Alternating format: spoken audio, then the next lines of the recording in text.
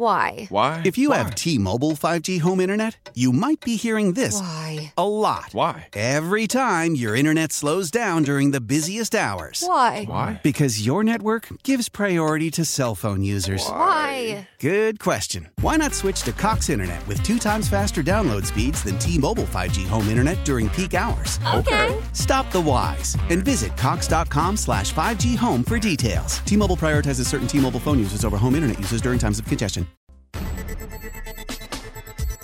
Welcome back to Better Living. I'm your host, Nick Carissimi, a returning guest from a wonderful group, Broken Dolls Nonprofit, back in the studio. Here with me is their founder and president, Jennifer Cox.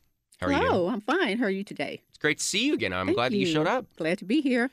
All right, so we were discussing off mic before the interview that it's been over a year. It's been a long time since we've talked. I'm sure that the organization has been doing a lot. I know that you guys always stay busy. We do. So I do want to talk about any new developments. But before we jump into all that stuff, I do just want to go over what this organization does for anybody who may have missed our last interview. So talk to me about what Broken Dolls is. What do you guys do? Correct. Broken Dolls is a ministry to moms whose children are ill, chronically ill, long-term ill, or critically ill, and also to parents who have lost a child. What are you doing for these parents? Because they're in a position that is unimaginable, and they're going to need a lot of different things. And I know that you guys provide a lot of different stuff. So what are some of the main things that you're offering to the parents that are a part of Broken Dolls? Okay, first of all, I think, which is real important, we offer support groups, because when you're dealing with your ill child every day, usually you're at home, and sometimes you feel like you're the only person going through this, and it's good to come together with other moms and talk about what's their life is actually like, and they get to share with each other. Are people... And tell the truth about how they're really feeling. Okay, that was exactly my question. So we'll get to the other stuff that you guys are doing, okay. but let's maybe just tick down the list. I think that a lot of people, when they're in that kind of position, they put up that strong front and they don't feel like they can be vulnerable because they're always doing something for other people and they have to be the strength, they have to be the pillar, but on the inside, they're going crazy. So how hard is it to get these people to actually open up and be honest about the situation that they're in? When they're with other moms, not at all. Really? So it's easy to come in there and talk about how you're feeling and being locked in home, how you're depressed or whatever it is that's actually going on with you, how fatigued you are, how much you need a break. I find that surprising. Was that surprising to you when you first started putting these groups together? Not at all, because I was a caregiver mom for my daughter for 20 years. You knew what other moms needed, and you basically knew what to expect. Was it what you were looking for, or did you have the opportunity to talk with somebody that gave you the idea for Broken Dolls? Not at all. Taking care of Tiffany, I knew I needed a break, and after she passed away, I wanted to help other moms in the same situation because I knew exactly how they're feeling to get a break, get away for a weekend and let it just be about you. When did you feel that you needed to bring other people into it? Was it immediate? Other people as other moms? moms? I mean, yeah, like bringing in other moms and really because I would imagine that you started just bringing other women in to talk and discuss, and then the idea of actually forming Broken Dolls came off of that idea. Well, actually not. This is just something because I knew what I needed, and I talked to one other lady, and she told me she felt the same way.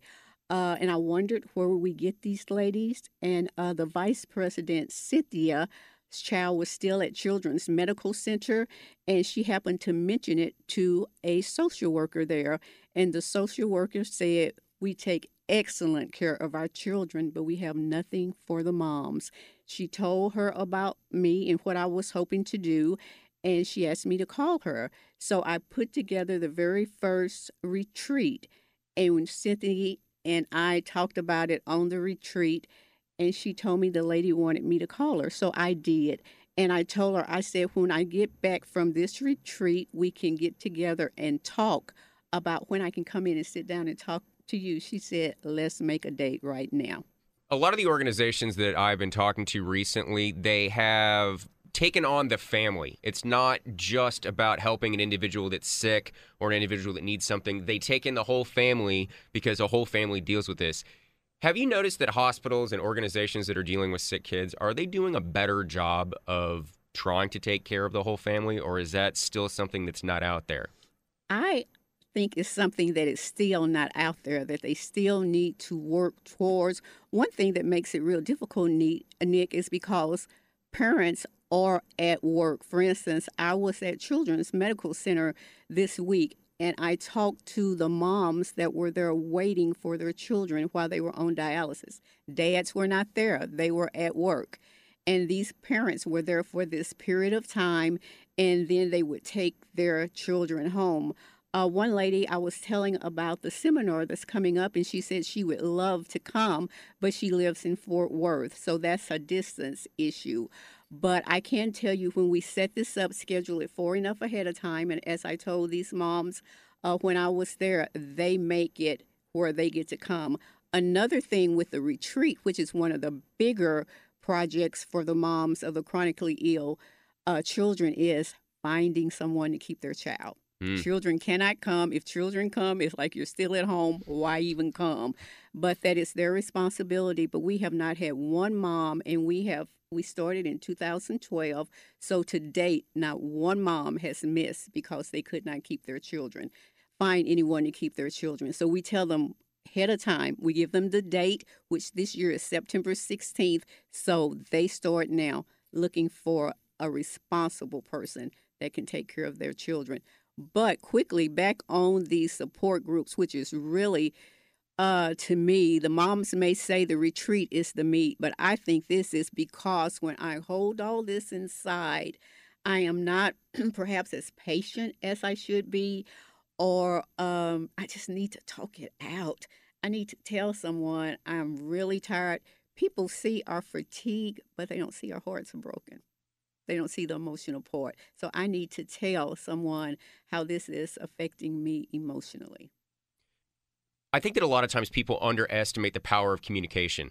When you talk about the impact of what a support group like this gives to the people that are a part of it, you make it sound like it has a magical transformation, that it really helps somebody in their lives in many different ways. But all you're doing is talking. So for people that don't understand what the power of that is, how can you explain that? How can just talking about your day and your feelings really transform the way that you live your entire life? I get my head out. All the things that I'm thinking in my head, I get to say it and get it out.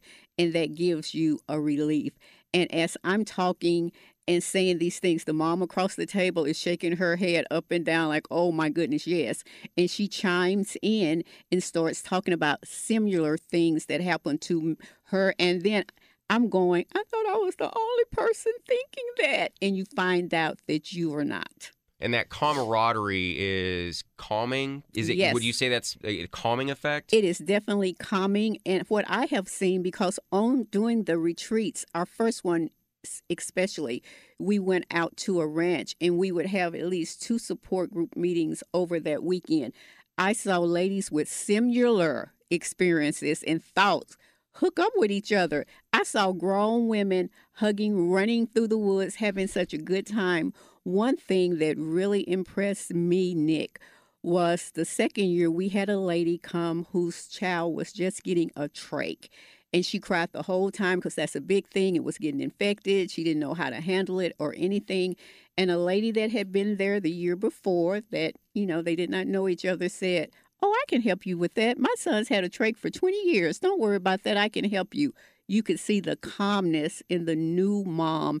And those two pretty much kind of stayed together over that weekend, talking through things, having fun, because we do things that are fun. We pamper these ladies. We do educational things, but we want them to have a good time.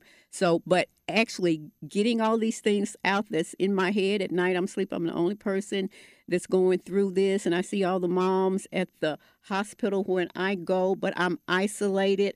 I've been a working mom. I'm scared. This stuff is new. I don't know what I'm doing. What if their emergency comes up? Will I know how to handle it? So I can talk to moms. When I talk to people that have not experienced it, they just go, oh, Jennifer, it's going to be okay. They don't get it. I'm scared. I'm nervous about this. So you're not only getting that calming effect, you're also kind of setting up a network for any questions that you have, or maybe a doctor that is good at something. You're really kind of just setting things up. Yes, we call it mom mentoring. Mom mentoring. Moms mentoring other moms. I've been doing this for 15 years. This is your first year with your child sick. Let me help you with what you're thinking. I know what you're thinking and everything else. So we do have a mom mentoring ship. All right, let's talk about retreats real quick. It's one of the big things that you do. You mentioned it earlier. These are the events that really help moms to completely decompress, at least as much as possible given the situation, and really help them kind of move forward. So they're going to probably be showing up to these group therapy sessions that you guys have, but this is almost an overdrive version of that. What do you guys normally do when you go on these retreats? Oh, wow. The first two, we went to a ranch locally here, and we stayed in these wonderful ranch houses that they had fixed up, but there are horses there, and we stayed on Bear Creek. Lake was running through, so we could walk. We did lots of walking, and we had someone to come in and fix all of our meals, so no meals were an issue or anything like that. We just did a variety of things, watch movies together, talk together. And that was kind of the first couple years. Then we moved to a hotel, and there was a spa and the swimming pool and all that goes with it. That was just over the top for them. Ladies would be swimming, sitting in the hot tubs, and usually we have someone that always donates a pampering package to us. So it can either be nails and pedicures. Last year, we had someone that donated a massage for each of the ladies. Nice. So they love these things. So each year, they're like, what are we doing this year? What are we doing this year? And then back at the hotel again, there's the pool and all that goes with it. And then one thing we always do, we ask the people to do evaluations. What do you think? Tell us what we need to do different. I was so excited about these first two. I think I had it too heavy. I had too many things that I was excited about doing. So they said, add in some rest time. There's time where we're not doing anything. So I made sure now that they have downtime. Everybody was too busy relaxing. Yes, yes. So they have time to just do what they want to do. All right, one of the other big things that we are supposed to talk about today, and we're going to talk about it right now, is a big event that you guys have coming up on March 24th. It's called When Life Changes Direction. What are you guys going to be doing? Wow. We have a couple different speakers. Our first speaker, her name is Ms. Shalonda Thrower. She is a master social worker. So she's pretty much had to face a lot of things when people come in with their children. So she will just be kind of giving us an overview of things, life-changing directions. Of course, we're talking more so about illness. And the subtopic is making choices. You have to make a choice how you're going to go through this, how you're going to handle this. Some of these illnesses are real long. Mine was 20 years, and of course I miss my daughter, but it was hard. 20 years of doctor's appointment, medications, hospital visits, things I had to learn to do at home. So you have to make a choice. You know, how are you going to handle this? Is this going to be complaining all the way through? Or are you going to find some good stuff that you can still do while you're going through? So you have to make some choices. And then at the end, she's going to wrap it up and make it real tight into what the ladies are actually dealing with. And we also have on the side, same seminar, but ladies that will take those moms away who have lost children, and we will handle grief. We will talk about recovering from grief. So we're really excited about that. And then we have another lady coming in that actually works with adoption, but adoption's not what we are talking about that day. Her son had a brain tumor himself and had several surgeries over the years because he would have seizures. So finally, everything is wonderful with him, and he's grown up and graduated from high school. I can't even believe. So she will have a lot of hands-on information to share.